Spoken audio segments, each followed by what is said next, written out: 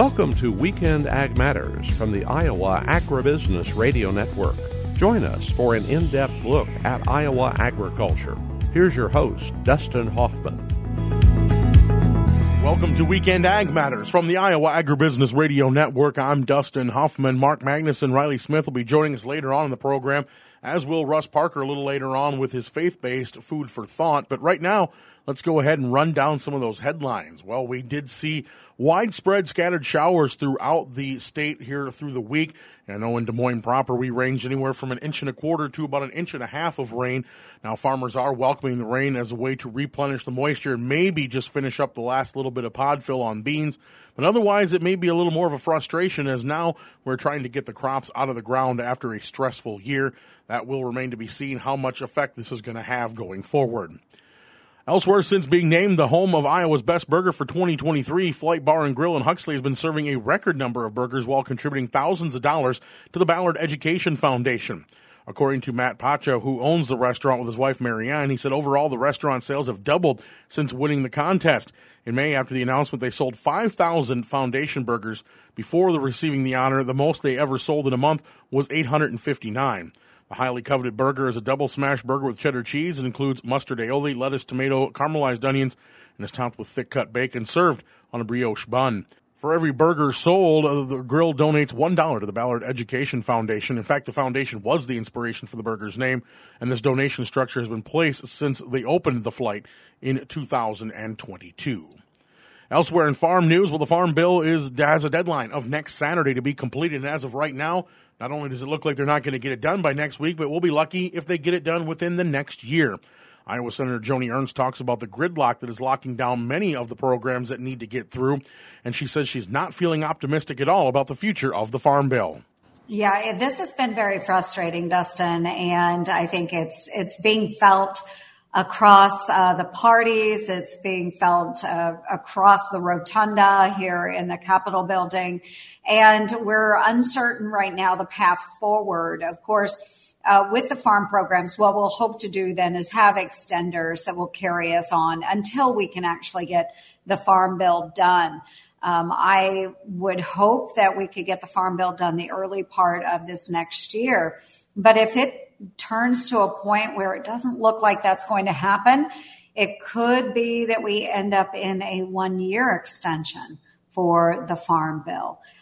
We certainly don't want that. We've got a lot of really great programs and improvements that we would like to see in this year's Farm Bill, but it really is an uncertain future right now. The senator says that right now the high priority is the spending bill and the yearly fiscal activity of the Congress.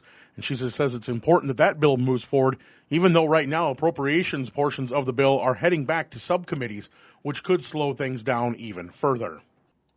Well, it is because we are spending a lot of our time on the floor focused on appropriations activities. That has pretty well stalled here in the Senate, at least for the time being, while a number of the members are working out various issues that they have with the appropriations bills. Of course, we have to wait for the House to act as well when it comes to appropriations bills, and they need to start sending more of those bills over. So we are looking at a potential continuing resolution when it comes to federal government spending. And if we cannot get a continuing resolution, then we are being faced with a government shutdown, which we know is not good for anyone. Yes, there are issues coming up with the spending bills. And of course, then that does slow down the other work that we do, whether it's on the Farm Bill, whether it's on FAA reauthorization, a number of other important pieces of legislation. That again was Iowa Senator Joni Ernst. We did get some yield results across Iowa, and right now that variability from what the combines are seeing across much of the state, including northwest parts of the state. Clayton Christensen is a fourth-generation farmer up in Spencer, and he talked about what's going on at his farm right now. Choppings went really well so far this year. Haven't had too many breakdowns or anything that's really held us up too much, and the weather's been pretty good for us. It was warm a couple days, but I guess this year we had a new John Deere chopper, or new to us, and we were able to get some yield data off it. So it looked like some of our stuff was close to 30 ton an acre, and on some of the drier stuff, maybe 26 to 28. But it's cool to have that data. And that is Clayton Christensen of Spencer, Iowa. You can find all our content online at iowaagnet.com. That's going to do it for me here in segment 1 of Weekend Ag Matters. It's time to kick things over now to Russ Parker, who's standing by with his weekly faith-based food for thought here on the Iowa Agribusiness Radio Network. For those of us on the right side of our dash, we find ourselves in the time of transition in this circle of life. In my own life, being much closer to the 70 number, there are aging people in my life, and while I know this wheel has turned for many throughout the ages of time, nonetheless, the Lord has presented this time to me according to His plan.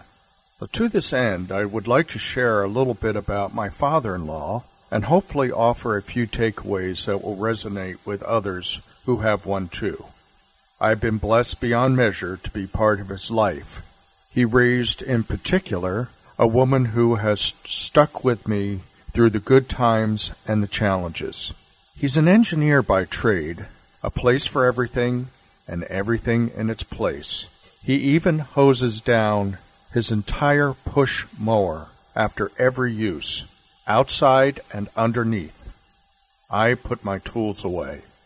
He put 3 of his kids through private school as the sole breadwinner, working a desk job. While he made sure the family took a vacation every year, every penny he brought home had a purpose.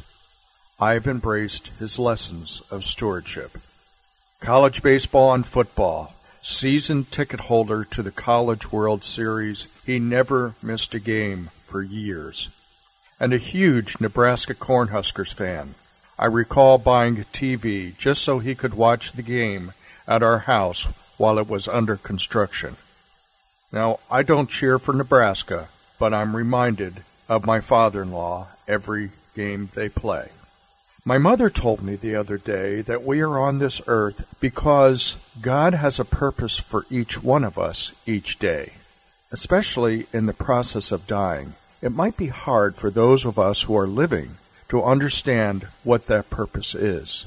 But the good Lord knows, and for those left behind, our faith and mettle is tested according to the Lord's plan. And the good news is that of His promise that we read in John 14. In my Father's house there are many rooms. If it were not so, I would have told you that. And I go to prepare a place for you. And if I go and prepare a place for you, I will come again and receive you unto myself, so that where I am, you may be also. Food for thought, I hope. This is Russ Parker. Have a blessed day. Thank you, Russ, and that's going to do it here for segment 1 of Weekend Ag Matters. We've got lots more to come. Mark Magnuson will be joining us next here on the Iowa Agribusiness Radio Network.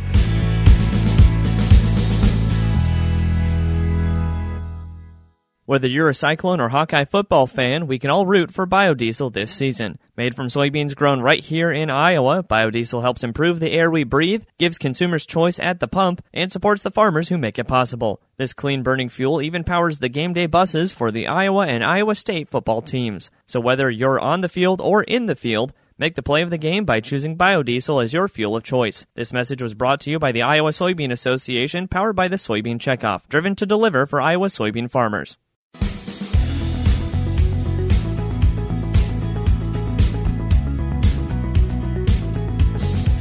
Welcome back to Weekend Ag Matters. Here is Mark Magnuson. Hello and welcome to segment number 2 of Weekend Ag Matters on the Iowa Agribusiness Radio Network. Today I bring you a conversation with Dan Poston of Pivot Bio. I had the chance to speak with Dan at the Farm Progress Show in Decatur, Illinois, about the benefits of Pivot Bio's microbial nitrogen compared to traditional nitrogen application. We also spoke about the on-field testing and results from a study by Iowa State University. Mark Magnuson for the Iowa Agribusiness Radio Network, and I'm here today at Pivot Bio at Farm Progress 2023, and I'm with Dan Poston. Dan, thanks for joining us. Could you tell us, please, what your job duties are at Pivot Bio and what your job title is? Well, my job title is Vice President of Field Research and Development, but to simplify that, basically when our microbes leave the lab and greenhouse, My team is in charge of both early, mid, and late stage field testing of all those microbes. And Dan, today you gave a very interesting talk here at the Pivot Bio exhibit, and you were talking about the benefits of the microbial nitrogen, and you started off your talk in saying that it's difficult to know exactly how much nitrogen to apply. Could you expand on that a little bit, please? Sure. The response to nitrogen is a pretty consistent plant response, but the magnitude of response is always dependent upon environmental conditions. The more loss you have, the more nitrogen you need. So you may have some years where you can grow 250 bushel corn with 60, 80 units of nitrogen. And then you have another year or positions in the field, places in the field that require 250 units to still grow the same 250 bushels of corn. So you never know what the conditions are going to be going into the season. So the result is farmers always apply on the very high end to make sure that they don't lose yield potential. So that means most years they're grossly over-applying nitrogen. And Dan, that's where this microbial nitrogen all comes in. It's all about the efficiency and the use of that nitrogen. So how exactly does the Pivot Bio microbial nitrogen achieve that? So what we've done at Pivot Bio is we've taken microbes that we know have the ability to fix nitrogen. That means they can take atmospheric nitrogen, turn it into an ammoniacal form of nitrogen that plants can use. So we've identified those. We've also gene-edited those so that they will actually work in the presence of nitrogen and not be repressed or shut down in the presence of nitrogen. So we force them to work, even in the presence of nitrogen, and we ask those microbes to make enough nitrogen for themselves and force them to share some of that extra nitrogen with the corn crop as well. They also colonize the crop roots, which is extremely important. The proximity on the surface of the roots, that means when the nitrogen is made, it's available for immediate uptake by the roots. So the proximity piece is really important. So instead of having nitrogen that may leach below the root zone or not be available to the roots, you've got nitrogen on the roots all the time. Dan, you've also talked a lot today about that variability year to year, both with traditional nitrogen, but also how does that apply to the microbial nitrogen, where it might look like one year you didn't have the best results necessarily, but then the next year they bump right back up, and you're doing the same things? Well, you've got to think about it like this. The microbes are placed in the soil around the seed or on the seed. They will colonize the plant roots when they come out. And more than likely, in most cases, they're going to fix and make nitrogen, and that nitrogen is going to end up in the plant. We've documented that countless times on thousands of fields and millions of acres, the effect that it has on the plant. So we know that it makes the nitrogen, it ends up in the plant. When you are able to see a large yield difference with these microbes, tend to be either places in the field or during years where you have high nitrogen loss. For example, you may have this wet area of the field that loses a lot of nitrogen to denitrification. You may have a 10, 15 bushel response to the microbe in that spot. Then you may have another spot in the field where the microbe, you can only measure 2 to 3 bushel response. And the collective effect is the average effect across the whole field. That can be a year effect from one year to the next, like we showed in some of our data from Purdue University, where you had a small effect one year and a large effect the next year. One year we lost a lot of nitrogen to leaching. The next year we lost essentially none. So the measurable yield difference was noticeably different. But what the microbe did and the nitrogen that it made is essentially the same. It's still there, still making the same nitrogen, still doing what it's supposed to do. It's just you're going to have a bigger measurable yield difference in years where you have a lot of nitrogen loss. So that yield difference doesn't mean anything about the consistency of the product from Pivot Bio. That's correct. The microbe, if it colonizes, it's going to fix nitrogen. It's going to provide that nitrogen to the plant. Some years the plant's going to need that extra nitrogen more than others. Or in some spots in the field, it's going to need that extra nitrogen more than others. And then, Dan, we'll wrap up with what you wrapped up with, which was a very cool study from Iowa State University. Could you explain the new ways that they are using to capture some data? Sure. At Iowa State, we partner with them and the Iowa Nutrient Education Research Council several years back to help Iowa State design a new system of measuring nitrate and phosphate leaching. So basically they built what we call steel box mesocosms. So they're 4 foot square, 4 foot deep, undisturbed soil cores, and those boxes give them the ability to accurately measure everything that goes through that soil core profile. And what we found there with proven treated plots is that we're measuring noticeably less nitrate leaching out of the bottom of the boxes. So not only are we providing a source right on the roots that we know is likely getting into the plant, has a positive effect on the plant, that positive growth effect is probably also helping that plant extract more nitrate out of those boxes, which ends up with less leaching for the environment, which is a really, really positive finding for us in partnership with Iowa State. He is Dan Poston. We are here at Pivot Bio Farm Progress 2023. Dan, thank you so much for taking the time to speak with us today. A lot of great information. Really excited to take this all in today. Thank you for having me. And that was Dan Poston of Pivot Bio. Coming up next in segment number 3, Riley Smith will wrap up this week's edition of Weekend Ag Matters. You're listening to the Iowa Agribusiness Radio Network, where Iowa Ag matters.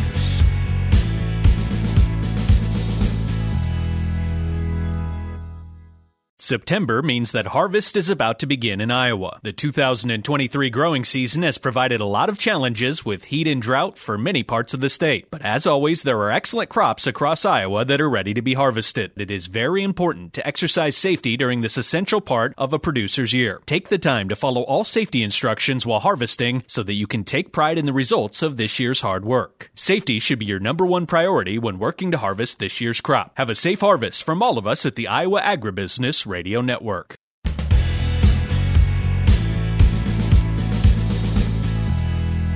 We're here with Joe Heinrich. He's the with the carbon.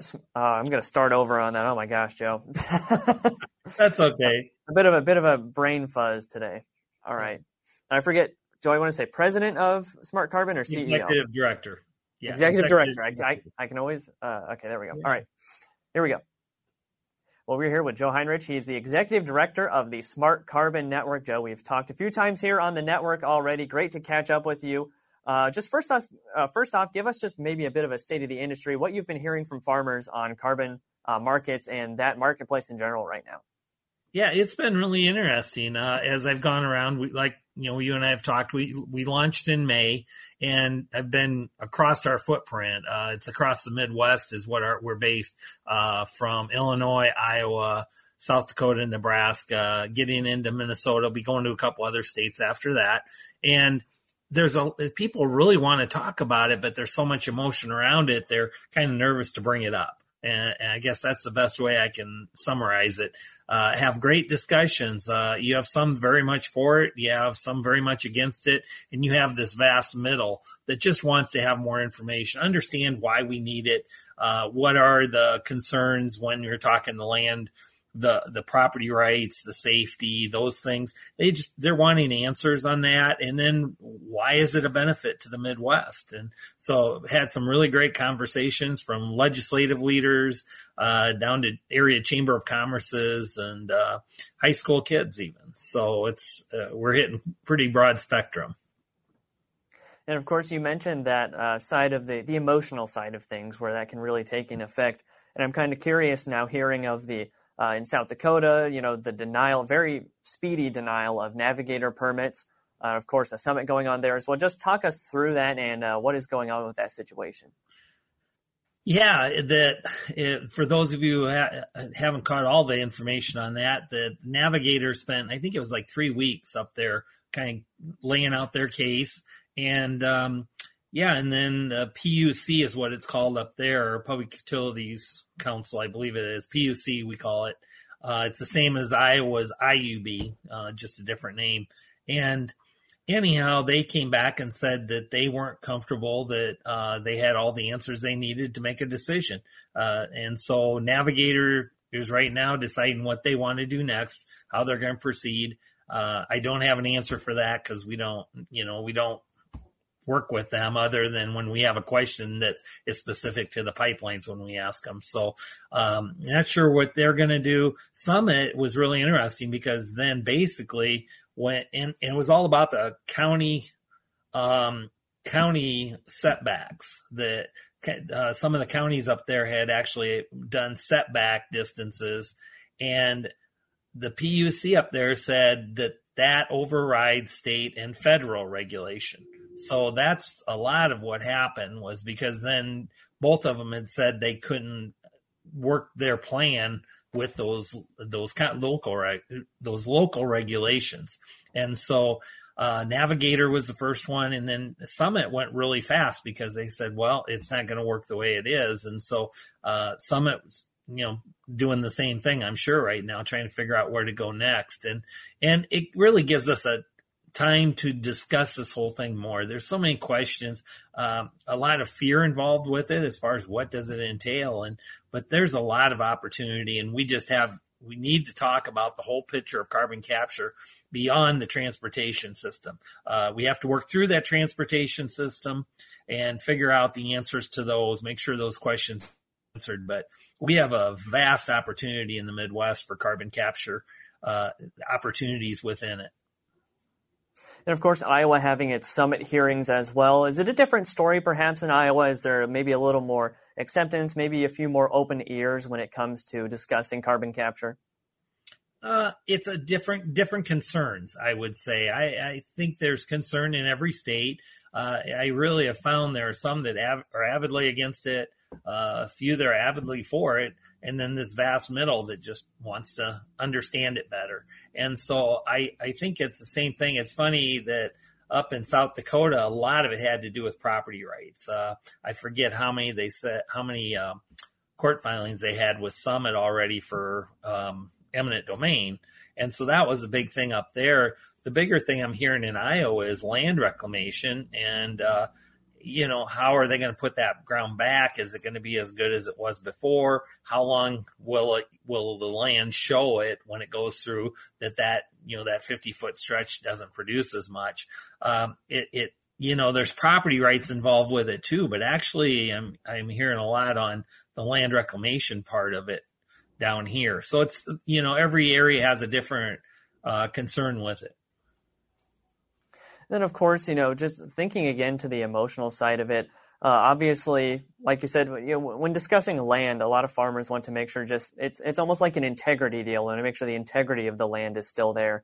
And they might just be worried in general on just, like you said, maintaining that land, making sure it's still functional, still operates as a farm. But obviously, you guys are able to have those discussions, and there's a lot of things that can be talked about when it comes to those carbon capture pipelines, and there are systems in place to kind of help them with that, right? Yes, there is. And I get it. We farm over here. For those of you who don't know me, I farm with a nephew and son-in-law, diversified beef, dairy, and crop operation. And I get it. When we talk about the land reclamation part, we talk about the property rights when they come in and talk to it. We have a electric high line that runs through some of our own land. We have a pipeline on one of the farms we rent. So we've been through that. We understand the concerns, and really how I've been saying it is that land is part of the family. So when you're cutting through that land, you're cutting through part of the family. So you have to make sure it's done right, it's put back correctly, and then it's for a good reason.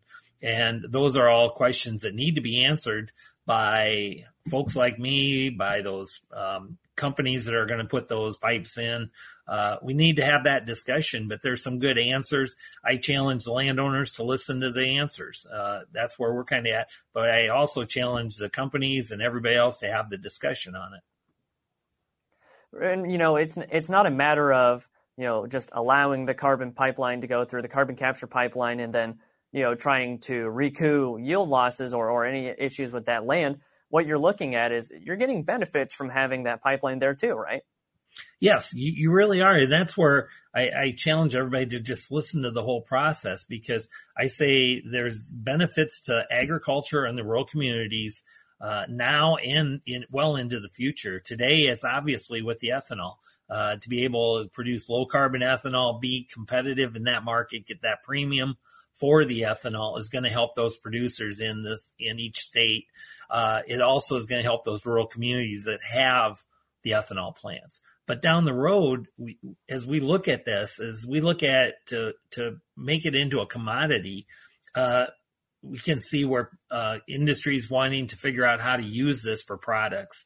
And that's that long term. If we can, as they develop those products, if we can have them develop it in the Midwest, put those industries and their factories and their businesses in the Midwest, that helps our rural development. And that's just vital that we do that.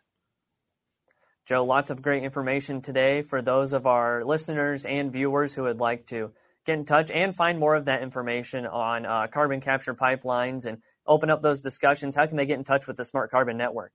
Oh, by all means, smartcarbonnetwork.com. You can read what we're doing, some of the information we have there. Also, if you have questions, leave them. There's a place you can do that. Or if you'd like to visit with me or somebody else of our team, don't be afraid to leave that message also, and we'll be glad to reach back to you. So always ready for the discussion. Great talking with you as always, Joe. Look forward to hearing from you again soon. Thank you so much, and you have a great day. That again was Joe Heinrich, the Executive Director of the Smart Carbon Network. And that wraps up today's episode of Weekend Ag Matters. Thanks again for tuning in. You can listen to this episode and more by going to the podcast tab on the Iowa Agribusiness Radio Network website at iowaagnet.com. For Russ Parker, Mark Magnuson, and Dustin Huffman, I'm Riley Smith, wishing you a great rest of your weekend. Join us again next week for more Weekend Ag Matters.